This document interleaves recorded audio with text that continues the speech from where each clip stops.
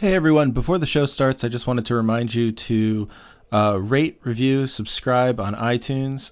No Cartridge Audio is up there. Keep an eye out for the new website at www.no-cartridge.com for the blog. And of course, subscribe on our RSS at www.no-cartridge.net.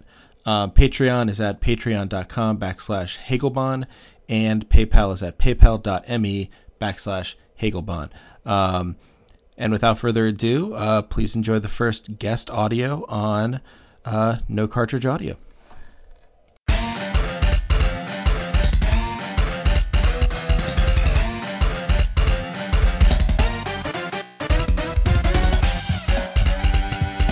Welcome to No Cartridge Audio.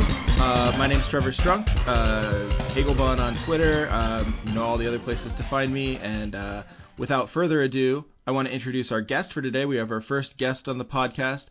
His name is Alex Navarro. He is a senior editor at Giant Bomb, and he's here to talk to us about Fire Pro Wrestling, both in terms of, we could talk about what exactly we're going to talk about. Alex, how are you?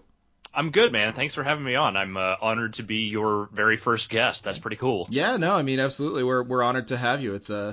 And honestly, a lot of people have been asking me to talk about wrestling, and I have to to come clean. I really like wrestling, but also I've never been an avid enough fan. Like, I've been to cool shows. I was at a Ring of Honor show with CM Punk and like Great Muta way back in the day, which was awesome. But at the same point, I'm kind of still an outsider. So it's good to have a guide. It's good to have someone who knows what they're doing. You're probably better off, honestly, like just consuming at that level, because kind of once you sort of cross over into the superfan territory, there's a lot of self-abuse in being a wrestling fan and Sure. having to try and keep up with it and watch just the hours upon hours upon hours of garbage that are stacked atop the occasional moments of being really awesome. So I think that the casual fan might be in a much better position these days, honestly. Yeah, it sort of seems like there's a lot of self-loathing going on whenever Raw is on or whenever there's a pay-per-view. Yeah, it's like that these days. Now, you also are interested, I'm assuming because of Fire Pro, or at least have sort of a background in kind of like Japanese wrestling as well. Is that fair to say, or?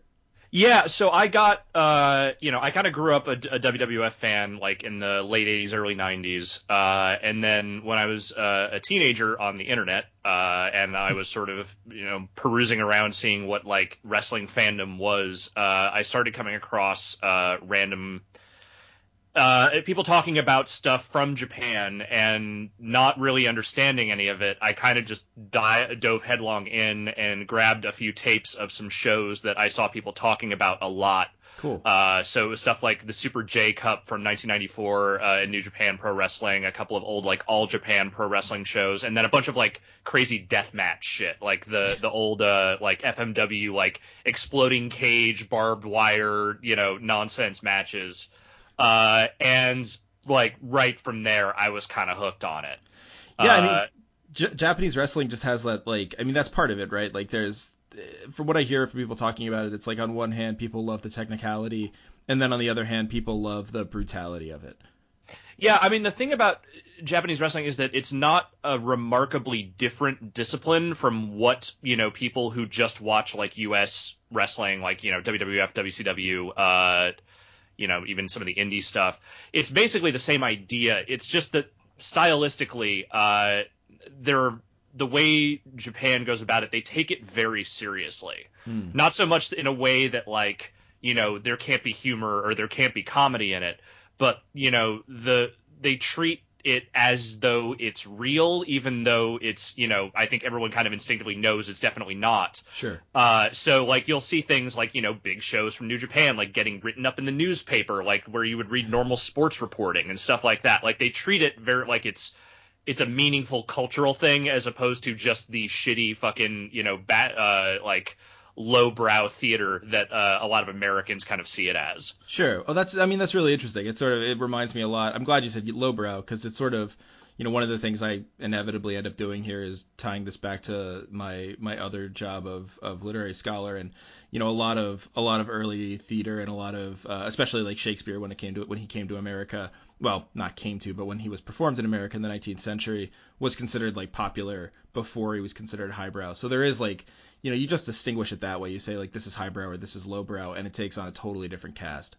Yeah, for Japanese pro wrestling, especially like the core like Puro style, it's really just about like the fighting spirit. Like it's just about the competition, dudes and also in the Joshi leagues, the women, just trying to be the best at what they do. And there's room for like drama within that. Like it's still theatrical, but it's not theatrical in the my wife left me for this other wrestler, so we're gonna fight. I mean, they do some of that, but that not as much in like the main leagues. Right. It's much more just about heated rivalries between athletes who either love or fucking hate each other. And they hit really hard. Well, I mean that's cool though. That's a lot like I mean, you think about American sports, right? Like the sports that actually do get written up in the newspaper, and that's not so far off. The idea that like we draw up these storylines between people who just like love or hate each other, not because of any sort of like written out storyline, but because of like a history that we narrativize.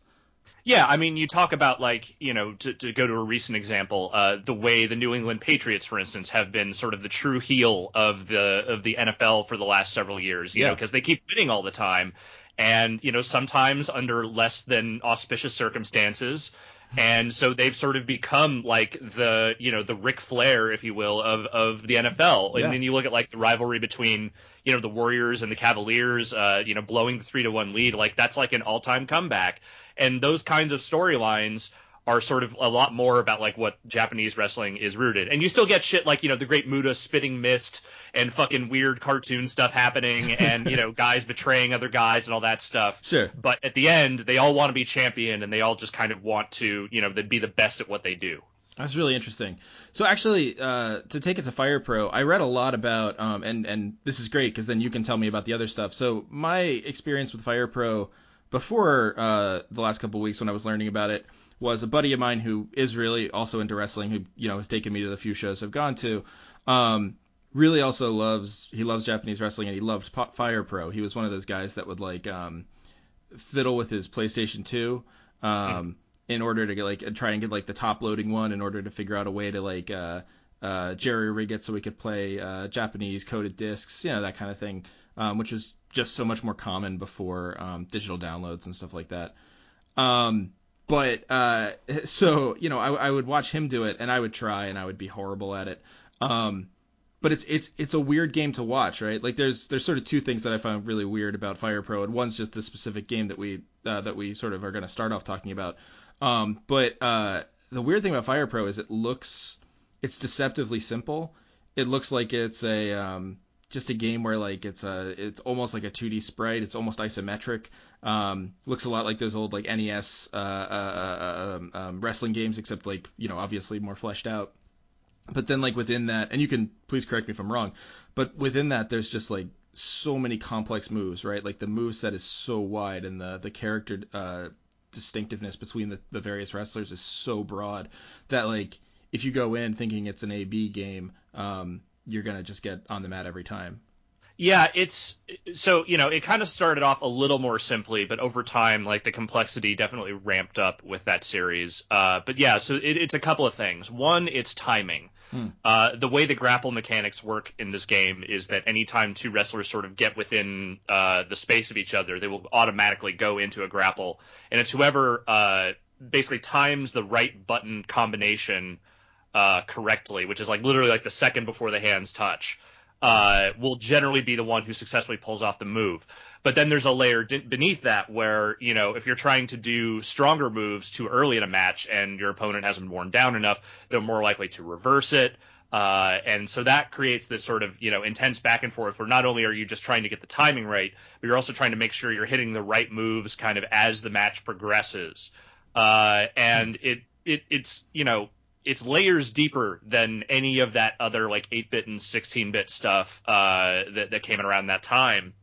And then it just only got more complicated after that. Okay, so I definitely want to hear about that, but let me touch on before we get to the more complicated part. I want to like marinate a little bit in that SNES world and talk a little bit about. Now I'm gonna get the adjectives wrong, maybe. Okay. Super Fire Pro Wrestling Special. Yes, that's the one. Ah, I did it. Okay, cool. So yeah, I mean, then this is like the titles are not helpful, I guess, to an English speaking audience because like I was confusing it with Super Fire Pro Wrestling Queen Special, which is And then there's also Super Fire Pro Wrestling X, which yep, is around the same time. Yeah. yep, and it seems like yeah, any sort of like various adjective you can kind of tack on and find. I mean, this is what the 11th game in the series at this point, right? I mean, you may I not don't know that off the top of your head, but I don't remember if it was that far along, but it was there definitely been a few prior to this. yeah, so this game's interesting, and like, so I'll just jump right to why it's interesting to me, and maybe you can comment a little on it, and then we can turn to sort of like where the series goes from here. Because I think in a lot of ways, what's so weird about this game is for a lot of series, it would have been a series killer, not because it's bad, but because it's so strange. Yes. Um, but of course, Fire Pro went on to do many and more. Um, so the storyline in Super Fire Pro Wrestling Special is that you are as far as I can tell, there's no translation of the game, but I've read some game facts and whatever. Thanks for that tip, by the way. There was one with like all the plot in there, so that was fun. Yeah, Um, that's how I ended up finding that stuff out too. Was like I played through the mode and was like, this all seems really interesting. I should actually read what happened here. yeah, And then it's like, oh, yeah, I like there's someone online was like, yeah, you could probably follow along just looking at the cutscenes that happen, and they're truly like Super NES cutscenes where it's just a static anime face, um, depending on what, and maybe making like two moves and like a very very like loosely animated thing, and just like so much text underneath. I don't know how you would make any sense of it without a translation. Um, but it follows this wrestler who starts off from nothing, basically like a true amateur, wanders into a dojo, and is trained to become, ultimately you fight through all the various leagues, you fight through Japan, you leave Japan in disgrace, you go to the United States, you fight through the United States, and eventually you beat Ric Flair or it was like Dick. Dick something. The names are incredible, that they give to these give to the I'm American actually looking up wrestlers. which what the fake Ric Flair, Dick Slender. That's Dick's. right. Oh, I didn't even want to guess. I thought it was Dick Slender, but I was just like, that's like if I get that wrong. Yeah. So the interesting part of the game is that it's written by Suda51, who most recently famous for well, he's famous for the Killer 7 series, for No More Heroes, for help me out. What's Uh, the name of Let It Die was the Let It most Die? recent game. Yeah, the one with right, the Dark Souls like that everyone was pretty into for a while. Really interesting writer. I've had a friend sort of like compare him to Swery65, who we've also talked about on this podcast, as sort of like a more violent version of Swery, Yes. which seems right. Yeah. But Suda writes this storyline, and I've talked too much, so why don't you give an account, like a brief sort of characterization of the storyline, if you remember it, Alex. Yeah, so like the basic gist of it is you kind of go through the real basic paces of like, you're a rookie wrestler, you kind of trying to come up in the world, and then everything kind of starts to go wrong for you after a while. Uh, if I recall correctly, you end up killing someone in the ring during a match who I believe is your friend. Then later on, you end up in a match with Dick Slender, who I think kills your tag team partner in Yeah. the ring. Also, your girlfriend leaves you. And you are essentially you have to, go up against Dick Slender, win the championship. And if you do, you're on top. You've done it. You're the champion. Great. Awesome. So that's, great triumphant cutscene at the end. Everything's really great. Except that you find out that, it's very lonely at the top. And your character has essentially been suffering from deep depression, realizing that there's really nothing else left for you to do, and everything else in your life is kind of gone, other than just the crowd cheering you. So you kill yourself. Yeah, it's really rough. It's I described this to a friend this morning, and he said, "Well, that's like not a typical video game narrative." No. No. I mean, like someone was talking to me the other day about the Super Nintendo game Lufia 2 and how like there was a dark ending to that that really blew their mind, and it made me think about like what if I had played through a game at like 12 and gotten this ending. It would have been like a complete game changer. Um, but I mean, there's a couple of things that are interesting about this, just even outside of it being like bizarre. Um, the one thing is that it's told in retrospect, right? Like you actually start as the champ and have like a flashback. Oh, that's right, you do. Yes, yes, you totally do. Yeah, so it's one of those oh, I forget what the cinematic term for it is, but one of those things where it's like the whole movie is within the moment before death in a certain way. Yes. Just before those 3 days pass. And then the other thing is like the final shot is just this shot outside of a house for I don't know 12 seconds before there's a gun pop, and then the screen goes to black and it's the end of the game. Yeah.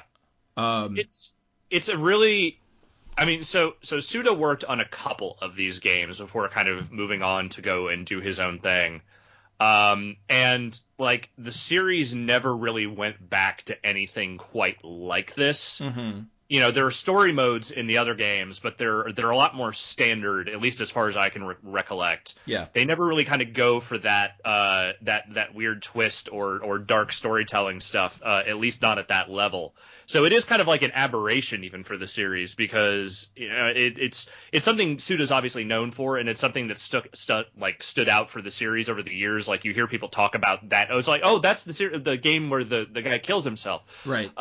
which maybe isn't what the series actually should be known for, but it's just such a glaring thing. And like you said, for a game that came out, in the 16-bit era, like in 1994, and never came out here, but for a Japanese audience, I do wonder if maybe, I don't know, like I wonder if maybe that wasn't quite as outlandish a thing for a game like that at the time. But I can't think of any wrestling games that did anything quite like that.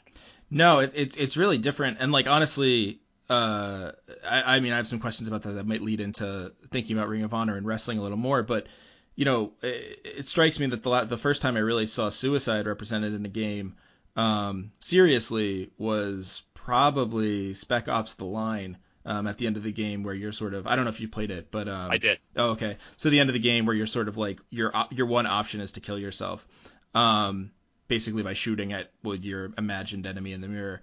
And so that was like the first time I'd seen like suicide viscerally represented in the game. And little did I know that people were playing around with this in like 1994. So that's kind of, Yeah. I mean, it's very surprising to me. It is, and I mean, if you look at it from the perspective of where Suda's career kind of goes from there, like obviously his games get a lot more outlandish and cartoonish and ridiculous, but like I've always felt like there was kind of a, I don't know, I guess maybe like an undercurrent of sadness to everything that dude does. Mm-hmm. Yeah. As over the top and bombastic and silly as a lot of his games can be, there's I guess I don't know if depressive is 100% the right word for it, but there is definitely like a melancholy aspect to all of them. And, it's interesting seeing him kind of experiment. I guess maybe experimenting is the right word for it. Yeah. Because, he was a cog in a machine working on these games. It wasn't really like his full thing, but he wrote, that story mode. And it's interesting seeing like him that far back in his career, even kind of playing with those themes. Yeah, and I mean, there's depressive. I think you're right saying that that's not quite right. It's almost like a and you see this in one of his earlier games that just got released in English, The Silver Case. Kind of plays around with this a little bit. It's like a detective visual novel almost, but like um, the quality of I don't know absentness, not quite I don't know, not quite being there in your own skin. Reading through the script, I was looking through, and the one thing, so it's the dynamic kid, but it's supposed to be the dynamite kid. Right. Is training with your character, and sort of invites him to go over to the WWF analog in the States. But when he's training with him, he says like, your old coach, who I guess later you find out that Dick Slender also killed. Yeah, Um, Dex Slender was just fucking all over the murder train on that one. That guy killed a lot of people. Like Yeah. that's and then your final match is to the death. Like death is definitely like pretty cavalier in that game.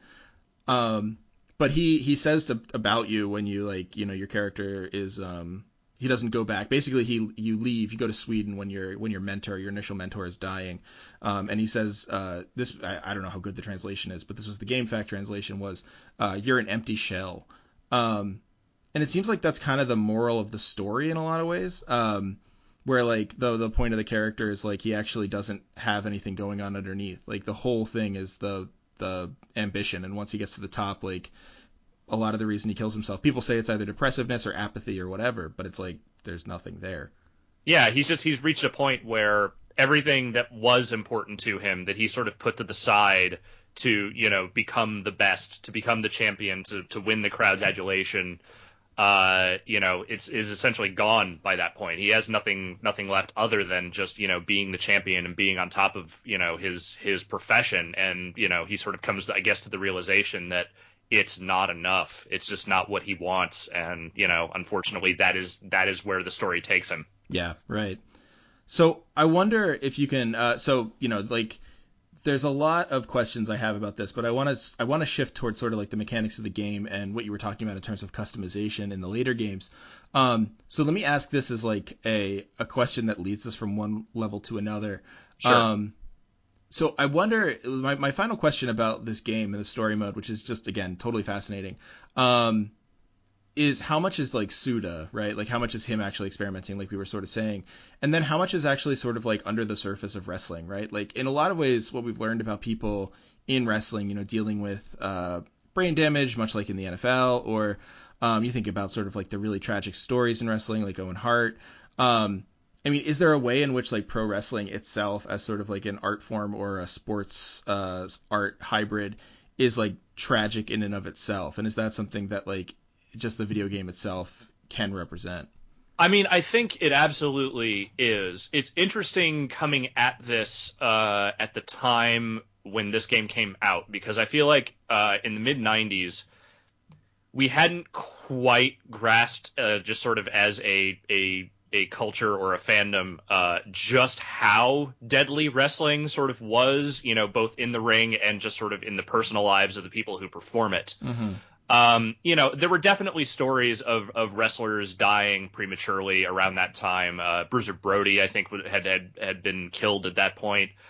Ricky Dozen, who was another very popular Japanese wrestler, I'm pretty sure was just straight up stabbed by a Yakuza dude in the mid 60s. Oh, So no. like those kinds of stories existed, but it wasn't as much about like the sort of just I guess I don't know how I'm not sure what the right word for this is, but I guess the accelerated lifespan of a lot of the wrestlers who just sort of died of either injuries from the ring or drug overdose or what have you. Like a lot of the really rapid fire stories of that stuff hadn't really started happening until like later in the 90s. That's when a lot of the 80s guys started passing away at a way more rapid clip. So, I mean, that culture was always there, but I think it sort of became something we noticed a lot more like some years after this game came out. So I honestly think that a lot of that story is maybe Suda kind of scratching at that a little bit before even kind of the culture had fully grasped onto it. Yeah, because I guess the game does look a lot different, like post Chris Benoit, for instance, to sort of like reference the elephant in the room. Like yes. it is very like to see that storyline after Chris Benoit is like, oh geez, like that's a little more stark. It's a little less sort of like Twilight Zone-y and much more like, the terror of it is kind of like a more real terror, visceral, or on some level. Yeah, because like the game doesn't really dig into the idea of, for instance, like CTE or head injuries or anything like that. It's purely a story of a person just kind of hitting a point in their life where they feel like they cannot continue on as they have and just ending it. Which, it's not dealt with frivolously, though in some ways it maybe feels a little bit like it does just by nature of the technology and the way the story is sort of built within like that kind of 16-bit style. It seems maybe a little sillier even than they actually intend it to be. Mm-hmm. But they don't get to the root of, any of that stuff like the Chris Benoit stuff, which is very much, tied to a lot of the injuries and head trauma that guy had suffered over the years, which, I mean, is not to excuse it by any stretch, but it's, Chris Benoit and that tragedy really launched a lot of the conversations that people still are having to this day about like, what do head injuries actually do to people who do this line of work, and what is the end result of that? Right, exactly. Um, so to shift a little then into like actually sort of the maturing quality of Fire Pro, because there's a way in which like you say that the game becomes more and more complex, and like the way you describe the mechanics, I'm really interested in hearing you talk more about the mechanics, because there's a way in which that technicality of the game stands in sort of stark contrast to the reality of just like the brutality and the kind of like blunt force of like what actually happens to the brain within wrestling. Like the sort of like other side of that, the flip side of that would be technicality, would be artistry, right? Yeah. And it's like, so my first game in this series was Fire Pro G, which was the one they made for the first PlayStation. Okay. Was not a PlayStation person growing up. I was a Nintendo kid. I pretty much stuck very staunchly to the Nintendo systems, and around that time, I was even like importing uh, some of the N64 Japanese wrestling games from Nice. Aki, who made like WCW Revenge and WWF No Mercy and all that stuff.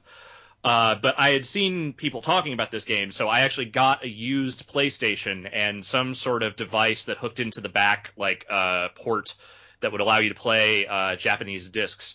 And I got a Dex drive, which was how that people at that point were trading sort of characters back and forth with each other via memory card saves. Oh, cool. It was a whole endeavor to import this game and get it together.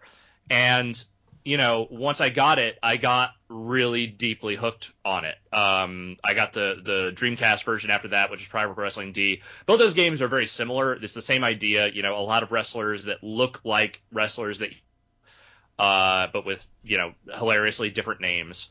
And sometimes certain parts swapped out, so you would have to go into the custom editor and switch them back in so they would look right.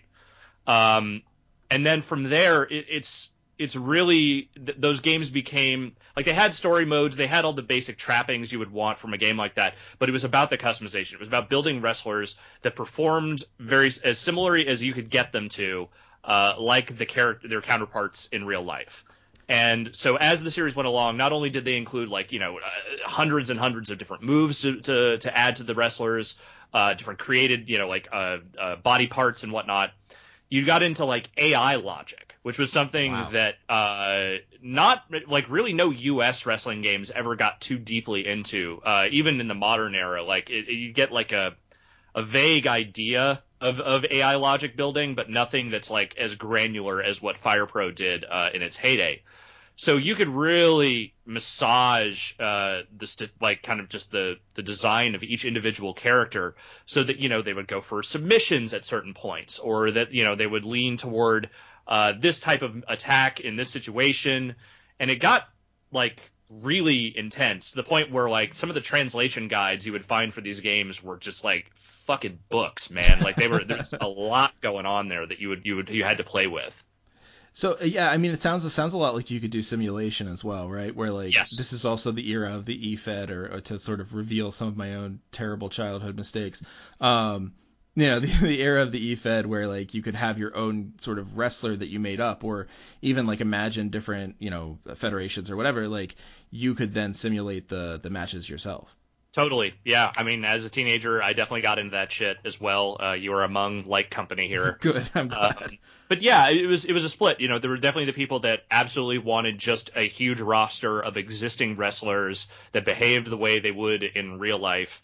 And you had people that just wanted to create, these really elaborate fantasy leagues and fantasy characters, and just kind of building them out to their heart's content. And all this juxtaposed with this still sort of 16-bit sprite style that never really evolved outside of just like kind of cleaning up the quality of them Hmm. over like literal multiple decades. So let me ask you. I mean, this is like in a lot of ways what you're describing reminds me of well, I mean, particularly Japanese games in some ways. Like the level of granularity that's started to become more and more popular in the U.S. I guess is would be my instinct to say.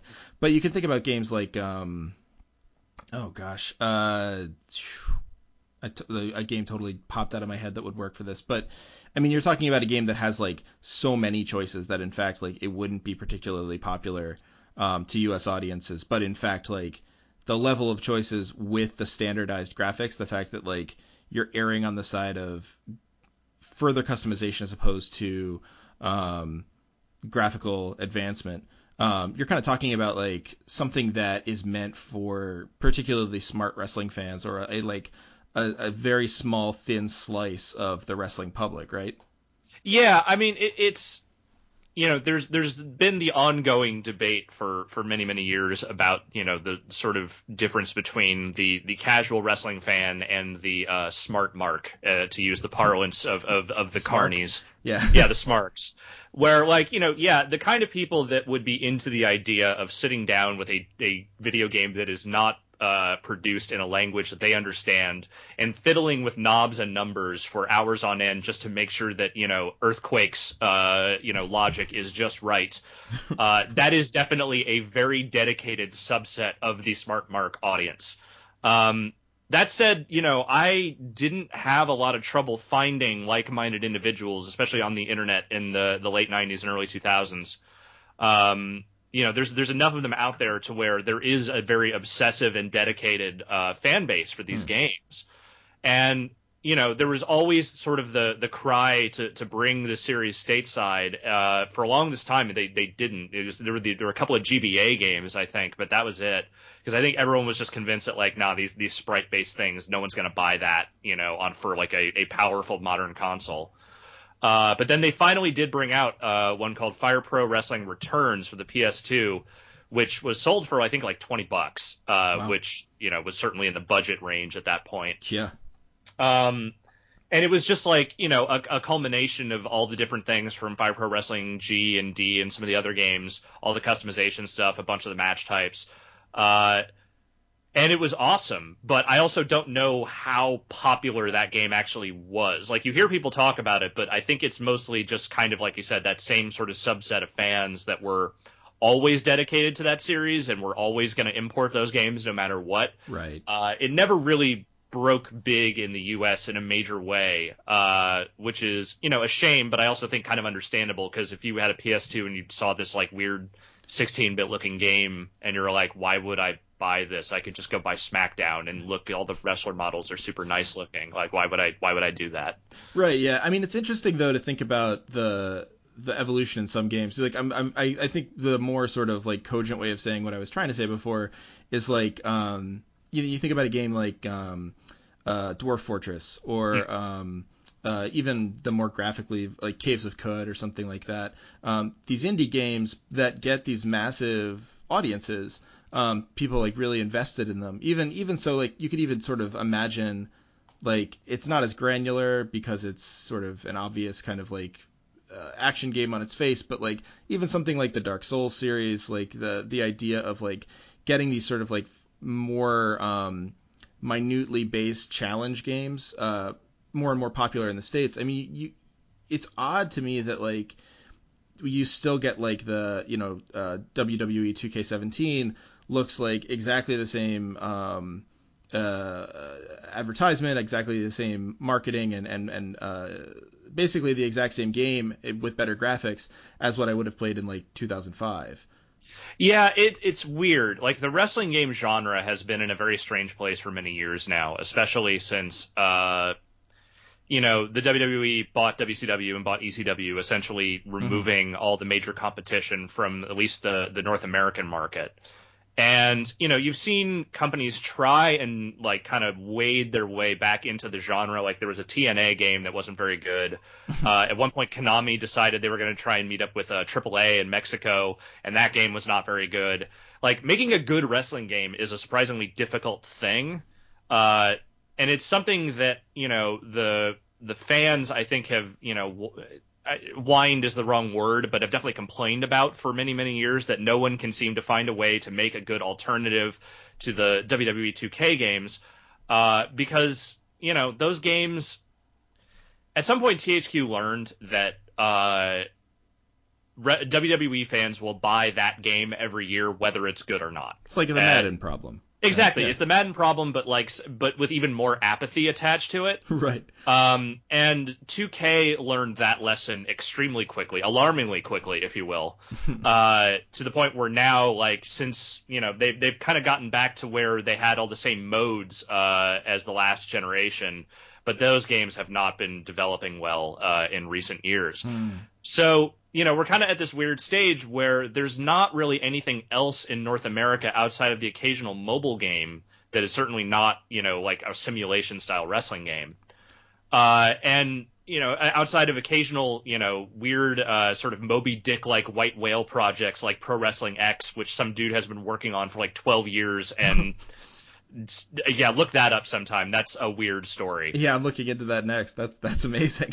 It's so sad. I interviewed that guy for GameSpot in like 2004 when he first started working on that project, and it has gone through so many aborted starts and stops over the years that I don't know if that thing will ever actually be a full game. But regardless of that, you get stuff like 5-Star Wrestling, whatever. That game's not very good. But now, like, Fire Pro's looking at trying to make a comeback, which is interesting. Like, I honestly feel like maybe now might actually be the exact right time for that. Yeah. Because people are much more tolerant of things like 2D sprites in games and that kind of style. And, if you release it as like, a digital release on PS4 and put it on Steam as like an early access thing, you might actually be able to drum up a real audience for a game that, or a genre that is essentially starved for something really good right now. Yeah, it's interesting because the way you were describing, when you said like people can't seem to make a good wrestling game, it sort of became like I immediately thought, well, yeah, because it can't be like a fighting game because it's not quite like a fighting game. Like you can't, you're not really trying to knock your opponent out in the same way, and also you can't do like the fights. You can't shoot a fireball, right? Like Ryu wouldn't make sense in a wrestling game, let alone anyone from like the contemporary fighting games like BlazBlue or whatever. But then at the same point, like unless you're willing to commit to a timing based grappling system like and in like intensive move list complicated granular form like Fire Pro, then you're going to lose the realism or the sort of like tension of a wrestling match. So you just kind of get, I don't know, what like bland theater. I'm not sure how to describe it. Yeah, it's a good wrestling game is a deceptively complicated thing. The reason we kind of go back to, for instance, like those old Aki wrestling games, like people still have so much fondness for them, is because they had a really good balance between mechanics you could kind of understand and a lot of like weird hidden depth to them. It's why that engine, sort of found its way into other stuff over the years, like the Ultimate Muscle games and those couple of Def Jam fighting games use that engine as well. Huh. But like, eventually people kind of got tired. It's like, okay, well, this, these weak and strong grapples are cool, but like, Ukes is over here doing all this other stuff that's more like the pageantry of wrestling, so we're more interested in that. But like in the case of like a Fire Pro, like those games are hard. They're not super user friendly. They're not super easy to get into right away because the first few matches you play in that game inevitably end up with you feeling like you had no control over what was going on. You didn't know what the button timing was. You felt like you were just getting your ass handed to you. And that can be very frustrating, especially when you're playing a game that isn't even written in a language that a North American audience would immediately understand. Right. But with Fire Pro Returns, I felt like they did a good job of sort of distilling what was good about those games and putting it, in a package that, American audiences might like. With the new one, with Fire Pro Wrestling World, which I guess they're going to put into early access starting next quarter or whatever. Cool. They've said that they're moving away a little bit from the, having the giant roster right there at the beginning, probably for legal reasons, I'm guessing. Nowadays, if you're going to make, yeah, I know. If you're going to, it was always amazing to me that Returns even came out here, given the fact that a bunch of that roster was just like, yeah, that's Hulk Hogan. That's Kevin Nash. That's clearly those guys. You just change the name and it's legal, right? That's how it works. I mean, so in Japan, I think it was. Oh, wow. That's nice. In Japan had a very tenuous sort of copyright law with that stuff where they could do that and wouldn't get sued. But I think North America was always an issue, so they would have to like either try and sneak it out in a way that no one would notice or just try and find a way around it. Mm-hmm. But here it sounds like what they're trying to go for right out of the gate is like, hey, we want our audience to populate this roster with all the the characters and customizations and what have you. And I think that given how starved a lot of that audience is, I feel like now might actually be a great time for that. I feel like it won't take long for a dedicated audience to just populate that thing with like thousands and thousands of familiar names. And it could be the time. I mean, I hope I don't know anything about the game. I haven't played it. Hopefully they haven't changed the engine and messed with what made it good. Right. But based on what the devs have kind of said coming out, it sounds like they're not. So this could be the time for that. Yeah, it'd be interesting to see too if like the contemporary obsession with difficulty will translate over to that. Yeah. I mean, and again, once you kind of get a feel for those games, I feel like once you get in lockstep with one of them, you can kind of play any of them. It's just a matter of getting over that initial hump and just sort of realizing that this doesn't really play like, the modern 3D wrestling game, or even like some of the older 2D games that people might be familiar with. Right. It has its own style, it has its own feel to it, and it's just not a super inviting one to the. But once you get in with it, I feel like it's one of the most satisfying wrestling games you'll ever play. Oh, cool. Well, I hope we can have you back on when it comes out. I'd love to talk with you more about it. Yeah, I'm super curious, and I'm looking forward to seeing what they do with it. And I saw some chatter out there talking about like how Suda was going to be the one bringing this back. Suda is not actually making this game. He just sent a very nice message saying, "I'm glad they're doing it," but it is not a Suda joint. Just they couldn't in case get it him? was one. I'm shocked. Yeah, he's kind of maybe got some other projects going on these days. It'd be like getting Kojima to do like a Snake's Revenge revamp or something like that. Yeah, or just somehow make another fucking one of those PSP like sort of turn-based games or whatever. Right. Oh, those are so weird. They certainly were. Yeah. So Alex, do you have any final thoughts? Nothing too profound here, other than to say, there's never been a better time to be watching Japanese wrestling, just in case anyone was wondering. With New Japan being accessible via streaming these days, they are by far the biggest and most out there company right now in terms of Japanese pro-graps. You can find all that stuff on their New Japan World subscription, and it's something that, if you like U.S. wrestling and you want to see a good alternative maybe to like the WWE product, I have found the recent New Japan product to be among the very best things I've been able to watch. There's other stuff out there like DDT Pro, which is a very comedy-focused league. It's real ridiculous. If you could find, matches or tapes or no one trades tapes anymore. I don't know what the hell I'm talking about. Which they but if you can did. if you can find the stuff out there, it's worth digging deeper than just the usual WWE product, because there's a lot of really great shit out there. And, for a long time, Fire Pro was like kind of one of the great representations of it, and hopefully again it can be.